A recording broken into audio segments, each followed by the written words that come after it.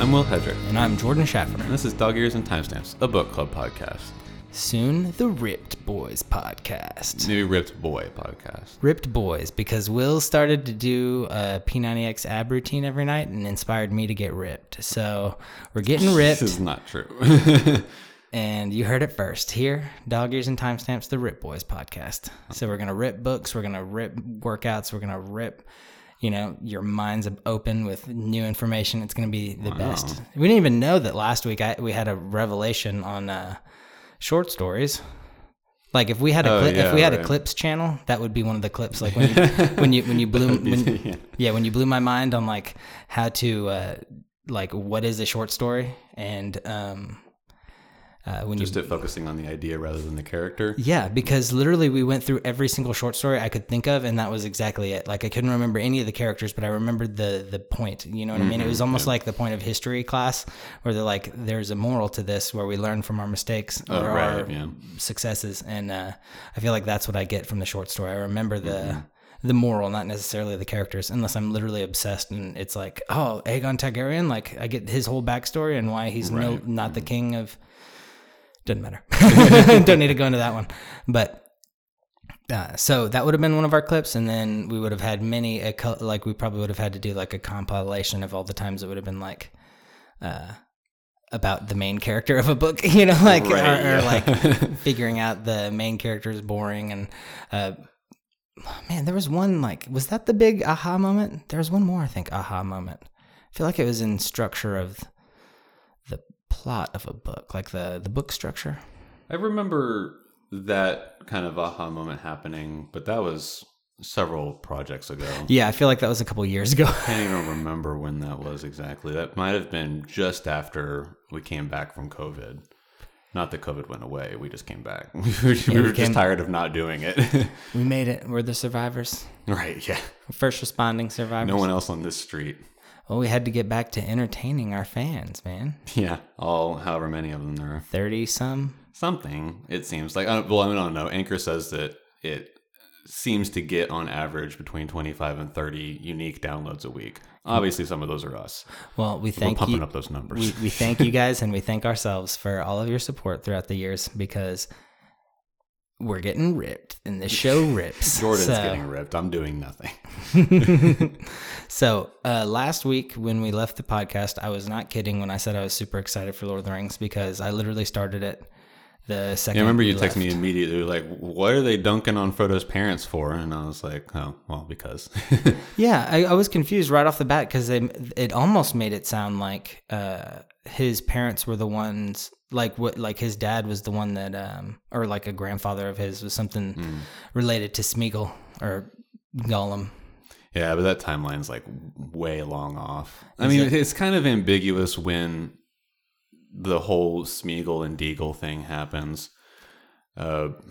which is a story that we get in the Fellowship. And, in this section that we've read, Gandalf is talking to Frodo about, what the ring is and all of that. Was Deagle a brandy buck? Well, they're not. They're like related to hobbits, but they don't live anywhere near the Shire. Oh, they're way off. Okay, so I was reaching for a connection that wasn't there. And then timeline-wise, it's pretty far off as well. Really? We can assume that Smeagol is hundreds of years old. Yeah, I remember. For some reason, I was thinking he couldn't be over 600 years old, because I was thinking that I would expect that to be too much. But then it's because it's also an indeterminate amount of time between. When the ring is lost and when Isildur loses the ring, and then when Smeagol finds it, that could be 800 years for all. Oh, for sure. Yeah. I was thinking that he could have only had the ring for like tops 200 years or something. Because that would sound right to me. I would believe that. And that's why I didn't think it was too far off that it could be like a grandfather of his, since hobbits live to be about 100, 200. So I was like, that's not too many generations off. But even the oldest hobbit before Bilbo is the Old Took, and he only made it to 130. And that was an achievement. Like, generally hobbits are... They make it sound like they... getting out around like 85, 90. But they make it sound like they all make it to that. Like they can't make it to 100. It's not rare by any means. Yeah, and it's not odd at all that our heroes start the story or start their adventure at 50, 55, Yeah, well, yeah. It's just like their adulthood comes later. They become adults, whereas like in most human societies, modern human societies, that's 18, right? Hobbits become adults at 33. When Bilbo turned 111. So do they have the same birthday? Yes. Okay. Well, that was easy to pick an heir. It's just like, you or me. Right. Bilbo didn't have any kids, right? No. Okay. For some reason, I thought it was saying like, so who was supposed to be his heir, right? Was there another Baggins that like his like Otho brother or Sackville something? Baggins was like his. I guess it was probably, I don't know off the top of my head his actual relation. It could be looked up, but Otho Sackville Baggins was like would have been the heir of Bag End once Bilbo passed, which means that he was like maybe an uncle or a cousin or something, but he was next in the Baggins line. Right. And Sackville just means that's where they live now, right? No, that's like what I'm assuming we're to take from there is that Lobelia, his wife, her maiden name is Sackville, and they just hyphenated when they got married, as opposed to like one taking the others. Okay, I was thinking for some reason that there was a place Sackville, and that there may be, but not that it's mentioned so far. Okay. I've never heard of it being a place. Well, look who became the Lord of the Rings expert. Okay, cool. That was, right off the bat, I was like, I'm making connections that I've never seen. Right. And that don't exist. Well, it's also, Lord of the Rings as a mythos is so complicated, and there's so many names, and there's so many things that just don't get explained in the course of the story that you kind of have to look for. So it is definitely easy to just like start making connections where there might not be any. And some would argue that that's part of the point of a good story and stuff like that. And I feel like Tolkien would even appreciate making some connections that weren't there or that are there maybe because I'm sure some of them that we might figure out are ones that we hadn't seen yet, or like I would like to think that on this read through I might notice something that would make you go, oh, I wonder. And then it's like, oh yeah, I forgot about that. That's totally possible. Yeah. And so I don't know. I'm excited for that. Okay. We were texting like right after the show last week. What did your notes end up being? I don't have much. I have, I've got one from the foreword because the edition that I have on my Kindle is the second edition. And Tolkien wrote a foreword for the second edition explaining, the differences and the way that he kind of feels about how everything's turned out since having published the first edition of the trilogy. And he has one quote that I took from there that I just thought was, interesting. Not like terribly interesting. This isn't some like revelatory idea or anything, but it's just something that I think about all the time whenever I think about stories that go on for a really long time. A la Game of Thrones. It is perhaps not possible in a long tale to please everybody at all points, nor to displease everybody at the same points. Okay, I get it. And so what I think he's, really speaking to there is that no matter what it is that he tries to do or intends to do, or the author in general, not even just him, the way that nobody or the way that anybody takes the story given is not going to feel the same way as the person next to them at any given point. And so it's not really worthwhile attempting to do so or to have the intention of doing so. And other things of like that. And that's an idea that artists talk about all the time. Everyone's a critic. Yeah. Yeah.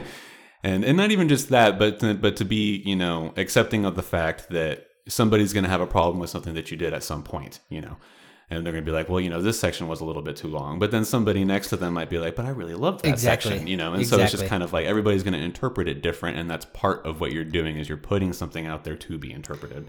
I have a feeling, too, that since it's so complicated that, like, we will appreciate different things, different read-throughs. You know what I mean? Like, it's... That, too, yeah. Something that I have thought, at least, so, like, with Aragon and stuff, rereading those books... I really enjoyed the Roran and the Naswada like scenes. You know, like I really hated deviating from Aragon the first initial read through as like a young adult. I was just like, man, I really wish Back to the dragon. exactly like the stuff that I care about. And then rereading it, it's like, okay, Naswada, that's really clever because she figured out a way to like not manipulate magic, but to use it to her advantage, where it like didn't require a lot of energy, and they could do this thing that does take a lot of time, and you know, and she made a lot of money that way, which is kind of like, okay, cool, good for her. Like it's kind of a girly thing for her to think of, but that's the point. Like she's a girl, and she came up with this dope girly thing that made it so they had all this money to fund a war, which is dope. Right. Like she was awesome, and I really appreciate it now. Where you know that's something I guess hopefully Christopher Paolini remembered when he was writing, because I'm sure he got a lot of criticism from people probably everybody. Very much is like, oh, just go back to the fucking dragon. Yeah, stick with Aragon. Who cares about his brother? It's or his cousin, whatever. I guess Roran was his cousin, right? Anyways, but yeah, it was just I felt the same way. Going through a second or third time through the series, I was like, oh, all this other stuff is so good, and in some parts better than Aragon's story. Yeah, the Roran stuff is a lot more relatable the second or third time through, because it's like, man, I am a human, and this is a human doing human stuff. I'm not like the luckiest guy in the world winning the lottery and then getting to take I mean, I guess the burden of caring for the entire nation is a little bit a little heavy, but it's not necessarily like a lottery winning, but you know what I mean. I'm not the main character in the story. He made the side characters a lot cooler than I realized the first time. So I don't know, hopefully that's something a lot of authors have take, you know, with their work. I would hope so. I have one other kind of I have two other notes, but one of them doesn't really mean anything yet. The other one is that the dragon firework at Bilbo's party is described as an express train, which is odd. Okay. Because the Lord of the Rings is written by Frodo, right? Ostensibly. And then it's kind of like amended by Sam to varying degrees, and then is copied throughout like the kingdoms. And the edition that we're supposedly reading is apparently a copy of the king's scribe in Gondor from one of the last things that Aragorn kind of gets done is he wants a copy of the Red Book, which is, you know, the Lord of the Rings written by blah blah blah blah blah. Would this be considered meta or no? Not really. Okay, then I guess I don't know what the word means. Sorry, I was just trying to see if I knew what it meant. Kind of, yes. So like the prologue in the second edition is meta, to you know, in a way, because it's a prologue that has several different sections. You know, the first one's concerning hobbits, and a lot of what's in the concerning hobbit section is what we get in the opening of Fellowship of the Ring. There's that narration of Bilbo, talking about hobbits, and then leading up to whenever Gandalf, starts riding into the Shire or whatever. A lot of Bilbo's narration in that opening scene in the movie is in the Concerning Hobbits prologue in the second edition of the Fellowship of the Ring, but all of that is from the perspective of the scribe, I think. I don't know. Okay. But in any case, like, it's something that happens like in the third and fourth age, and so it's weird that the dragon is described as an express train because it doesn't exist in this world. I see. And so it's a little weird. It seems to me that that's just like a lapse in oversight, where like he just wrote it and he was still kind of, since this being the first one, obviously he wrote it like kind of like out of order in pieces and stuff like that. After he wrote The Hobbit and he wrote like a couple of chapters of the Fellowship of the Ring, he then decided, wait, no, what I actually want to do is write all the lore. So then he just started writing lore in pieces, and then people were like, no, don't do that. Just finish the story, and then you can do the lore. And he was like, okay. So I feel like he was, still kind of not sure exactly the perspective that he was coming at the story from. I got you. Whether it was like the perspective of somebody millions of years later in the world or something like that was just like taking down another edition of an ancient story or whatever it might be, but with the second edition being apparently from somebody still in that general time period, it doesn't make any sense that the words express train would exist. Or that the description of what happened, it seems odd that it would have been something that, like, if a translator, say years later, might have mistranscribed or whatever. It seems odd that they would have used that language for because to describe something would be like you're either copying the way that somebody's already described it, or you're describing it from your own experience. Yeah. And so obviously somebody that lives in a world where there are express trains would not have any personal experience of having seen it. Exactly. So, but to read a description that would make you think of a freight train is a little odd as well. I know exactly what you're saying. The only thing that I could give to that would just be like, maybe Gandalf. Right. Maybe he knew that they would exist. I mean, that's a bit of a stretch. It's a weird though. bit. It is weird. It's weirder than the fox. Although the fox is maybe it's only weirder than the fox in that it's the only kind of, and we'll find out if there's any more. But it's the only like sort of lapse in understanding where the story is coming from. Whereas the fox is just weird because like we never get the perspective of an animal again like that. That was the genesis for that song. What does the fox say? What does the fox say?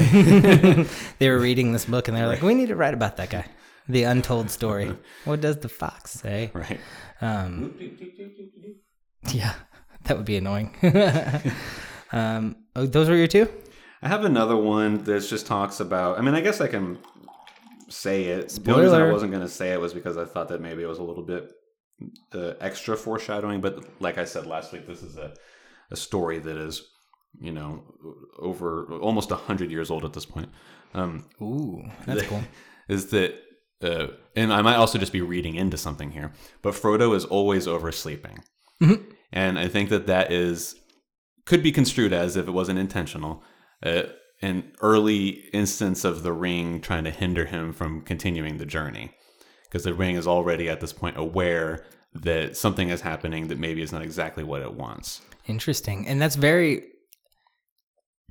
possible, because I didn't realize that the ring still affected you based, like, whether you had worn it ever or not. Like, from my assumptions, Frodo has never worn the ring before, but up to that point, I think that's true.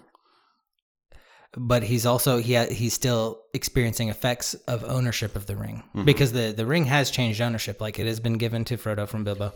Yeah. And it was just interesting to see that, like, Frodo, by merely being in proximity and having the title of owner of the ring, like, that he was still getting the eternal youth, left for lack of a better term, because that's not what it is, but like the extended youthfulness. Extended life, yeah. And so that was cool. I didn't realize that was a thing. And obviously the ring is, it's like pulling fate. I feel like in different directions. It's not necessarily like a mind of its own, but it's like it has, power, because it's more or less.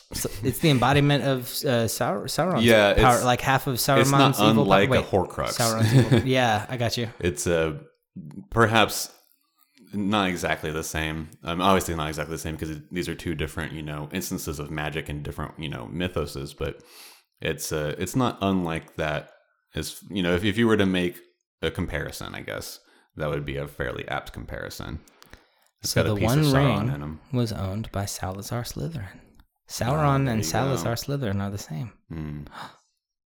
They both start with an S.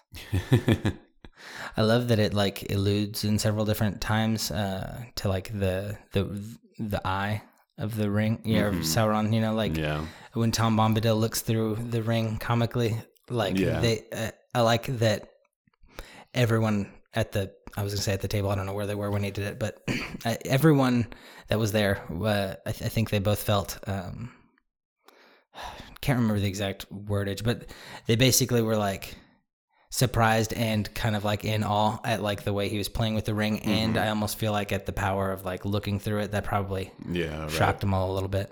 Bilbo describes it whenever he's, talking with Gandalf about giving it up. He describes it as, having felt as though he had been being watched by a fiery eye. I remember that. I remember thinking like, ooh, that's very foreshadowing. Nice. All right. Well, you ready for my silly notes? Yeah, go for it. Okay. I did not realize that Gandalf was the one that did the freight train firework, because in the movie it's Merry and Pippin.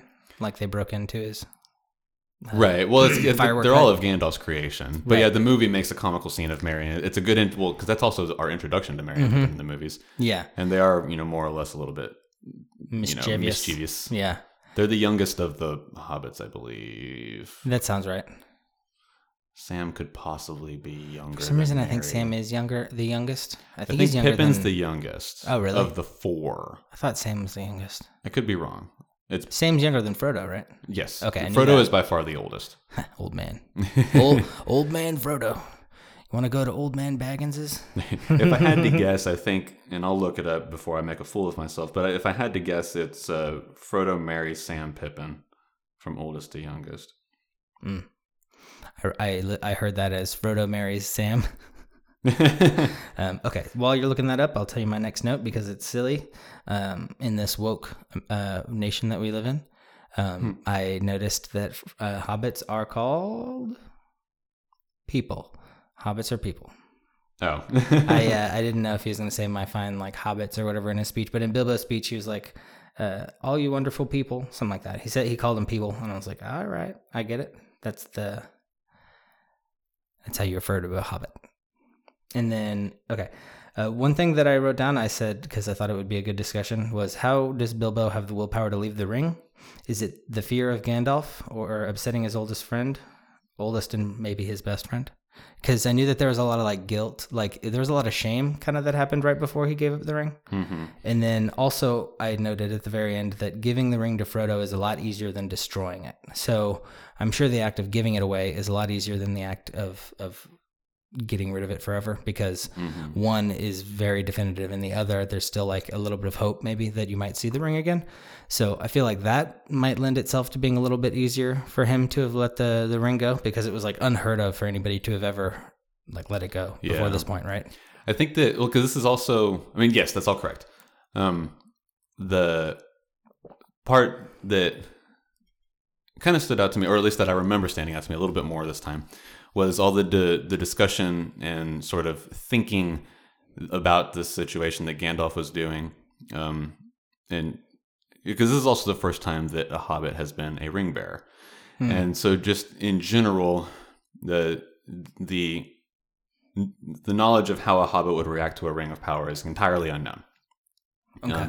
And then also the way that Gandalf, or the way that Bilbo obtains the ring and then doesn't use it to then immediately murder Smeagol or Gollum is also pretty essential to the attitude that Bilbo has towards the ring and the way that he takes ownership of, that entire situation. Because if he had murdered Smeagol in the way that Smeagol murdered Deagol, in the way that the goblins murdered Isildur, and because it's like a bloody history up to that point. And then Bilbo just kind of happens upon it, uses it to escape, and spares Gollum when he could have killed him, and he even considers doing so in the moment, but then decides not to. Okay. He takes mercy, and so that has a big effect on his relationship with the ring. And then that's just like the freaking Deathly Hallows. I was writing that down as you were saying it, and I was like, you were describing the Death Stick.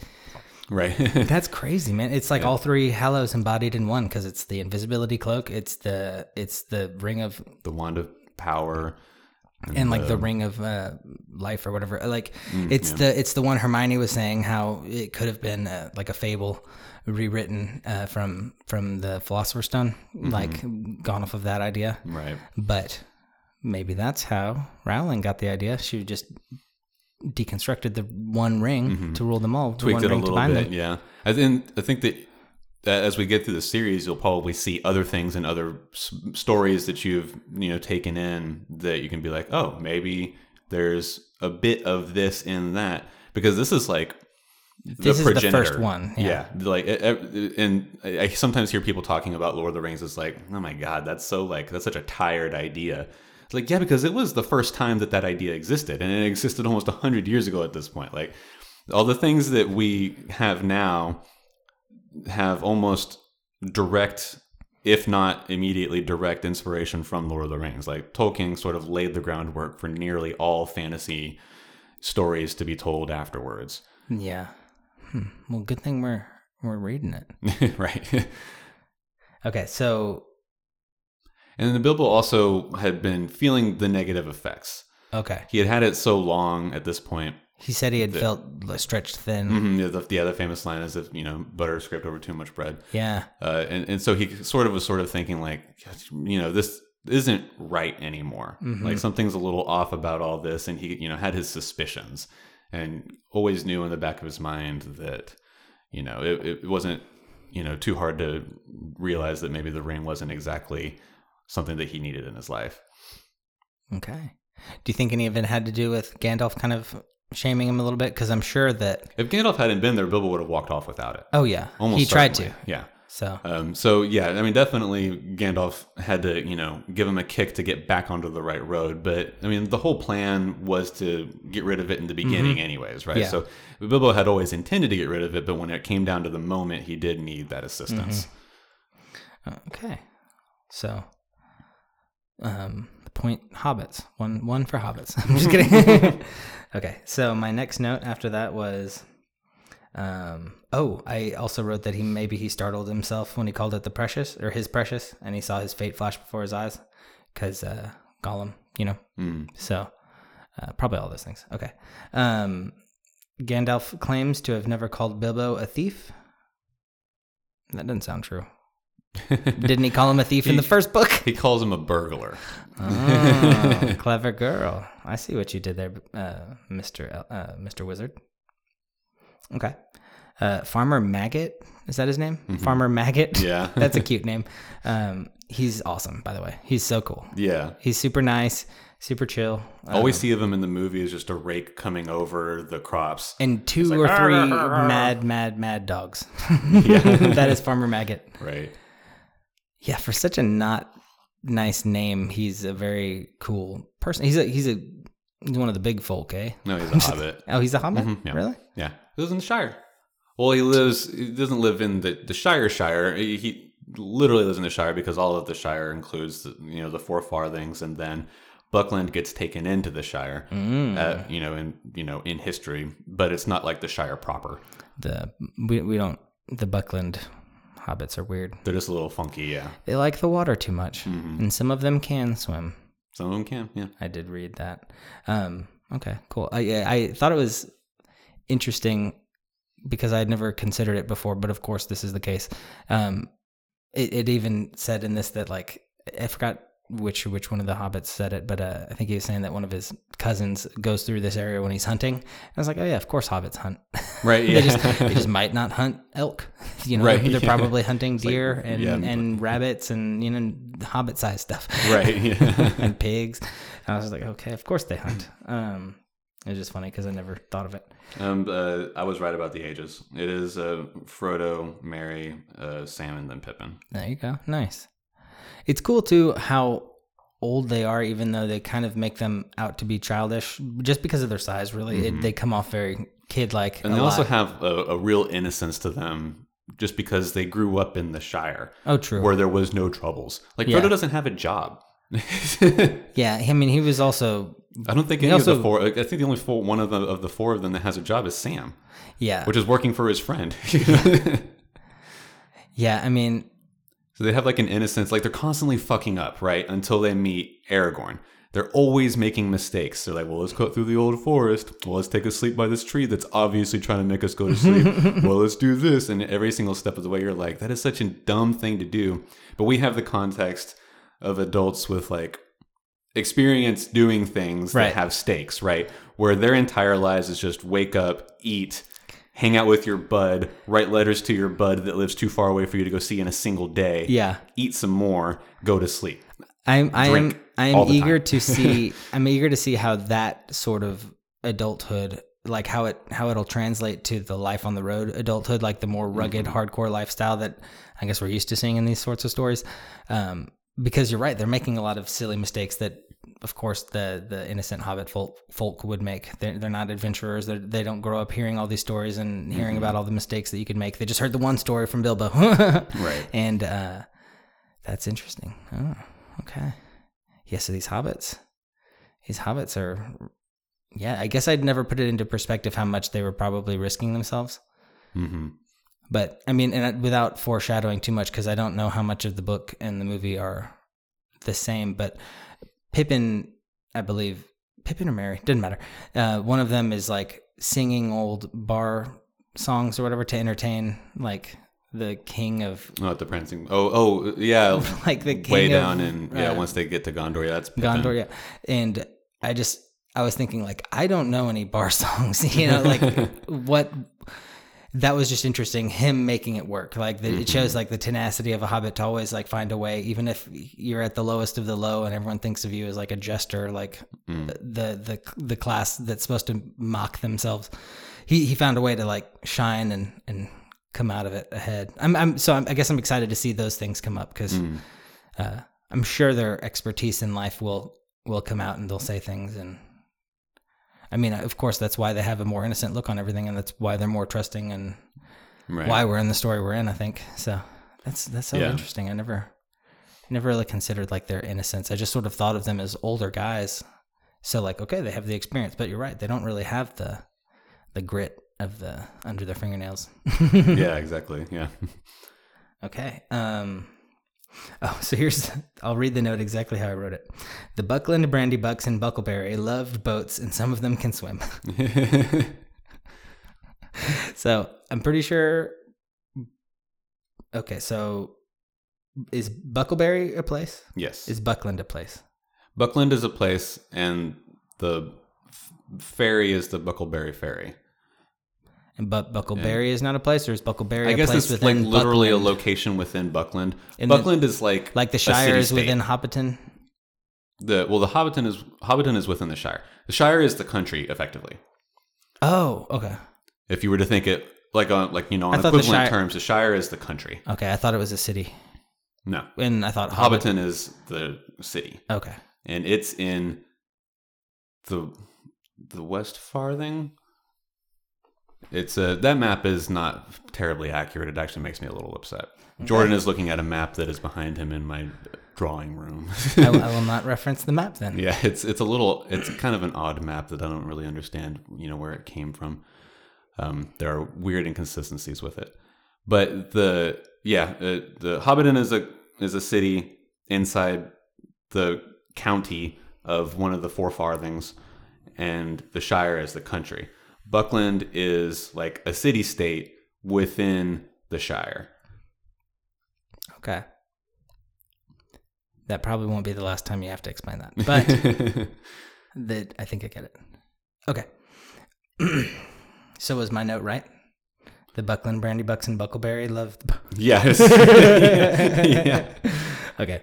Hobbits like weed and have an affinity for mushrooms. I wrote the weed part myself because I remember them saying Old Toby is the finest weed in the South Farthing, but I don't know if we've had any Old Toby yet. They've mentioned it, although that might have been in the About Hobbits or Considering Hobbits prologue.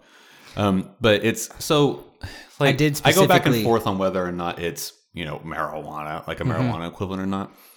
I don't think that it is. I certainly didn't think it is when I was a kid, and then. Like, they make it out to sort of be in the movies, especially whenever Merry and Pippin find it in Isengard and they're smoking and they're, like, cracking up and having a real good time. Mm-hmm. And even whenever I first saw it as a kid, I was like, no, they're just, like, happy they got overjoyed that they found something of their home, after they just fought, like, a fucking war, basically. Yeah. Which, to be fair, then as I got older, I was watching the movies and I was like, I guess that's supposed to be kind of like a weed joke right there, isn't it? But then reading through it, again, this time, just trying to keep that in mind, I think that it's just tobacco. In fact, there's one point where in the prologue section, there is a concerning the smoking of pipeweed. It expressly refers to it as like being in line with not tobacco, but it uses like whatever like the Greek root word for tobacco would be effectively is what it refers to it as. So I think that it's just supposed to just be like a tobacco equivalent. I don't think that it has any psychotic effects or whatever. I don't know, magic tobacco from a medieval land. You never know. It certainly could be a little, but like even so, like if I get lazy and don't buy cigarettes for a week and then have a cigarette, I get a bit of a buzz off of it. Oh, for sure. Like you can get a tobacco buzz, and of course that's probably also because I smoke Cowboy Killers and there's just a bunch of rat poison in them. But still. I mean, people didn't start smoking tobacco because it didn't make them feel good. Yeah, it did, because it did nothing. It just looked cool. Right. I I figured it was probably weed because they specifically say that hobbits have an affinity for mushrooms, and I just thought like, okay, that's silly. Like, of course, they Right. have an affinity It is a for little mushrooms. bit too on the nose for it to not be a slight reference, right? That they're eating mushrooms all the time. It feels and like smoking weed. And I also think that, But I also love mushrooms. yeah, me too. And I really would Not the love to. psychedelic kind, though I wouldn't be opposed to trying them. Yeah, I mean, I'm talking real mushrooms. Yeah, I would. I've wanted to go like foraging for mushrooms, like culinary mushrooms, and You mushrooms read are like so a whole cool. book on it. Yeah, I've got a book on it. Mushrooming with confidence. Shout out. Nice. Okay. Gandalf is a dork is what I wrote for this little section. I was going to write all my notes that I thought Gandalf was super dorky. I only have one, but I thought it was really silly when he was like, "Look out for me, especially at unlikely times." Goodbye, because he like leaves.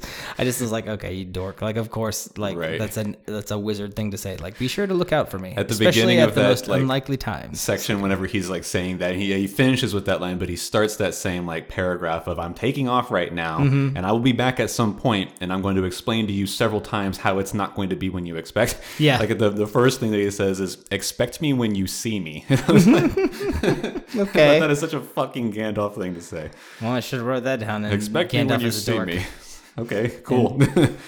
Then I wrote quotes because these were the ones that gave me the goose flesh because they were, from the movie and, from the book that they made into the, you know what I mean?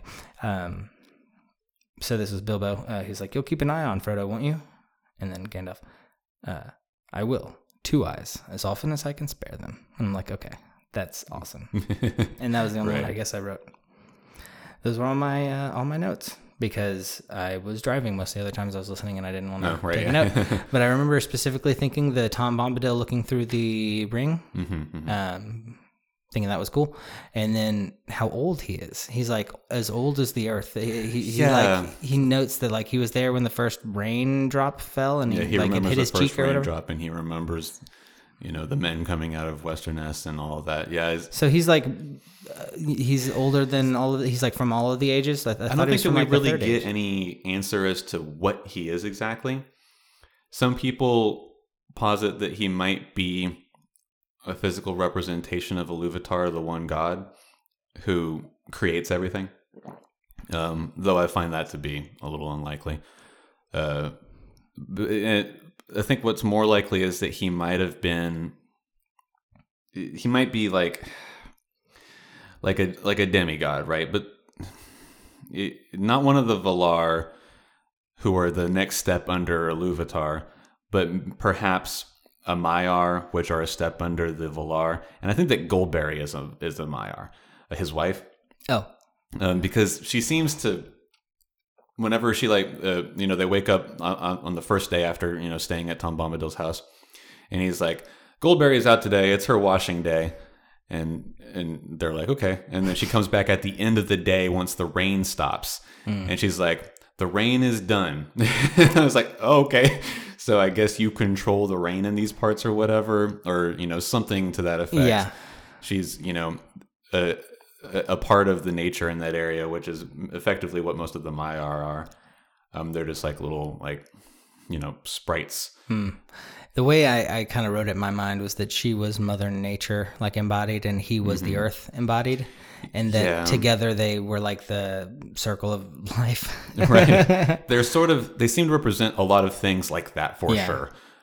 Certainly for the area that they live in, because they don't leave the area that they live in. Yeah. But make we the never fountain get any full explanation as to what they are. But I think that the thing that makes the most sense is that Goldberry is a Maiar and Tom Bombadil is. I mean, they do explain what he is in that he is is what Goldberry just says. She says he is, And has always been. No, I'm just kidding. so he's just like. Is some sort of unique being to Middle Earth, Yeah. and unique to that location in Middle Earth. So I don't know. He's a weird character that I don't really understand his purpose. Yeah, especially because he doesn't come back up ever again, right? Like this He isn't this doesn't. our only? Yeah. He doesn't even get fully explained, or he doesn't get explained hardly any better in the Silmarillion, which is another maybe like sort of showing as how Tolkien might not have exactly known where the story was going to go at this point, writing the first one, knowing how like much heavier and bigger everything was going to be, that maybe he was still kind of falling into habits of having written The Hobbit as a children's book, where the hobbits just go on these wacky adventures and things that don't necessarily fall into place with the greater story's themes happen, like the fox. And Tom Bombadil doesn't really make any sense in the greater, view of the whole story. Yeah. Like I see what you're saying. Like he might have had a direction for them in the beginning and then just realized that they're just stepping stones to the story. Like, right. Because why give the fox that, that bit of personification. Thank you. That's for exactly really what I was no trying to say. reason ever. Yeah, without having to come back up later or something similar. Yeah. It's just sort of like a kid's story up until the Council of Elrond. And then from that point on, like, everything becomes much more adult and much more dramatic, and things are a little bit more consistently in line with themselves after that point. Yeah. The adventures of the hobbits are consistently just kind of wacky. Yeah. And it's odd. Yeah. Well, I mean, that's where we go. Council of Elrond right after this, right? I think that's pretty much everything I had as far as my notes and thoughts on this section. I don't know if you wanted to keep diving into it. I'm definitely down. I'm trying to think like. Yeah, there's not a whole lot more that happens. I mean, so like they leave Tom Bombadil, right? Right. Oh, Tom and then they Bombadil. get caught by a Barrow White and have to get saved by Tom again. Yeah. And then Tom sees them to the road, and then they make it to Bree, and then they run into Strider, and then they have, an event in Bree, and then they spend like 4 or 5 days getting to Weathertop, and then Frodo gets stabbed, and then they spend 2 weeks getting to the Ford of Bruinen, where Glorfindel saves them, not Arwen like in the movies. Glorfindel. But that is a very convenient time to introduce Arwen as a character in the movies, so I see why they did it. And then all 9 of the writers are there at the Ford, which I don't think is necessarily true in the movie. I think there might only be 8 at that point in the movie. I don't know. I used to count it because I used to be really interested into seeing, where all the writers were at any point in time in the movies. I feel like I remember there being 8 at the Ford, but I could be wrong. And then These are the... Who are these? The Ring Race. Okay, that's what I thought. Okay. And then the river washes them away, which is something that Elrond does from Rivendell. It's not Arwen doing it, because Arwen's not even there in the books. Arwen's in Rivendell, but she is not the one that goes and meets up with the party and saves Frodo or whatever. And then Frodo passes out. And then book 2. Book 2. I was just thinking about something. I can't remember exactly what it was, but there's not really like a ton. There's so much more storytelling in the story, yes, than is in the films. In the films, they obviously have to cut a bunch of stuff for time. They're already long as shit. In the director's cuts, they add some of this stuff. Like there's a scene whenever they're traveling with Strider, where he alludes to the story of Beren and Luthien, which is my favorite story from the Silmarillion, coincidentally, and tells it in short. But in the book, it's when they're sitting at Weathertop, and it's considerably longer. It takes forever.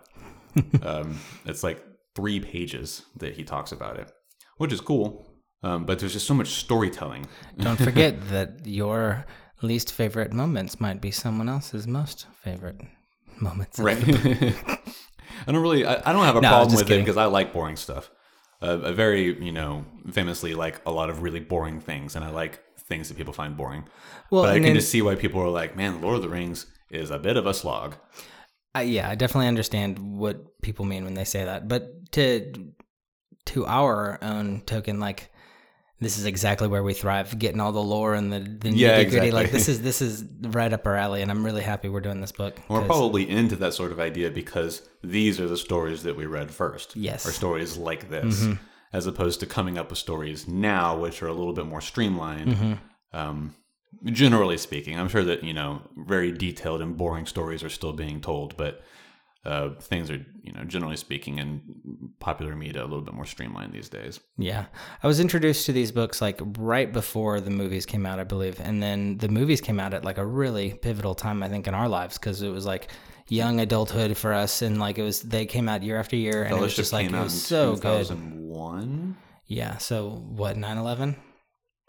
Just kidding. We were in intermediate school, so like intermediate school through junior high, and then like it was still like a big deal in high school. We talked about it and like watched the movies and stuff, and and then they came out year after year. It was pretty incredible. Yeah, it was awesome, and they won a ton of awards. Like I think that was such a cool thing. Several, but they didn't win Best Picture until Return of the King. Yeah, and by that point, it was kind of just like an appreciation of the entire thing that was done. They gave Return of the King Best Film.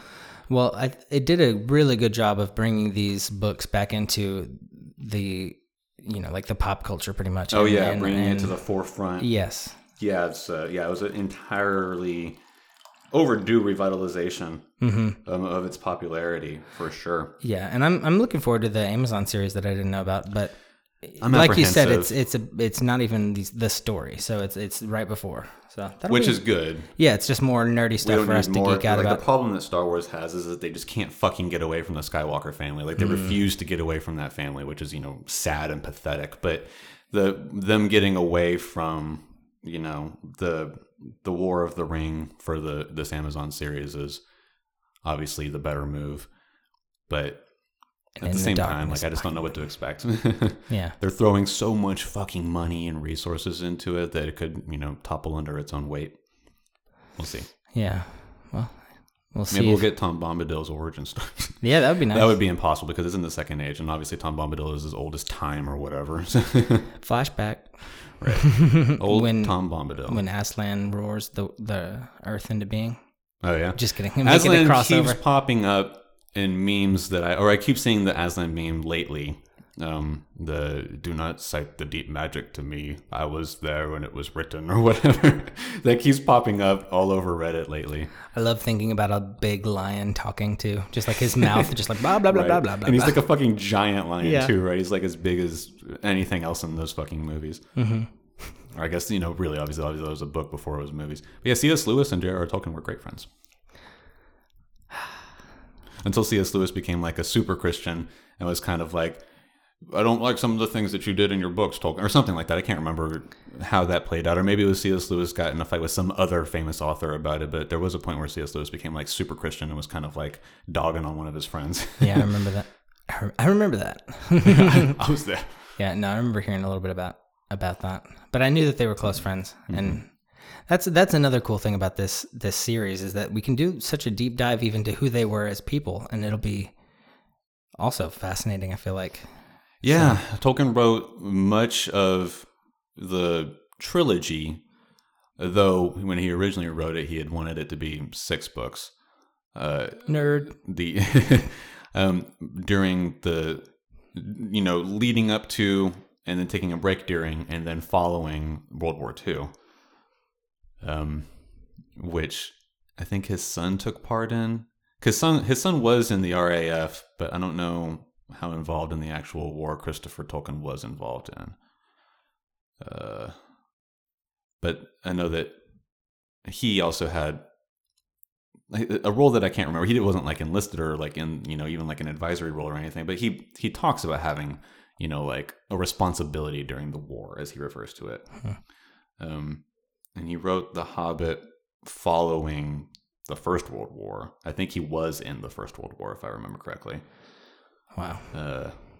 So it's really interesting to kind of think about, what was happening back then and what may or may not have, informed the ideas that he had when, creating a universe. Yeah. I think weed was a lot more common too back then, before like the 40s and 50s. Like, and I almost want to say that it was given to the soldiers like in Korea, but that's a pretty different war, obviously. It's pretty different time-wise. But I had heard that a lot of, soldiers were given that just because that's what they had on access, like easy access. Right. And so they just like they give it to the soldiers to keep them happy. I mean, they're in wartime. They're not, if you can just get them high and they're a little bit happier, then okay. Right. But, it's definitely a little bit less consequential to get a soldier, high on weed during his, R&R period, then letting him get blistered drunk and then hung over the next day. For sure. Yeah, that's a good point. When he's not on R&R anymore. Especially if they don't have access to all the alcohol and all the and they just have a ton of weed around. Right. Then The literal logistics of shipping alcohol versus shipping weed would be dramatic, because weed is, one, not in glass bottles. Yeah. And two, it's not much lighter as heavy. Yeah.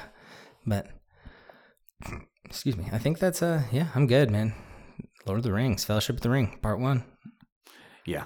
Obviously, next week, or this coming week, leading up to next week's episode, rather, is we're just finishing out the Fellowship of the Ring.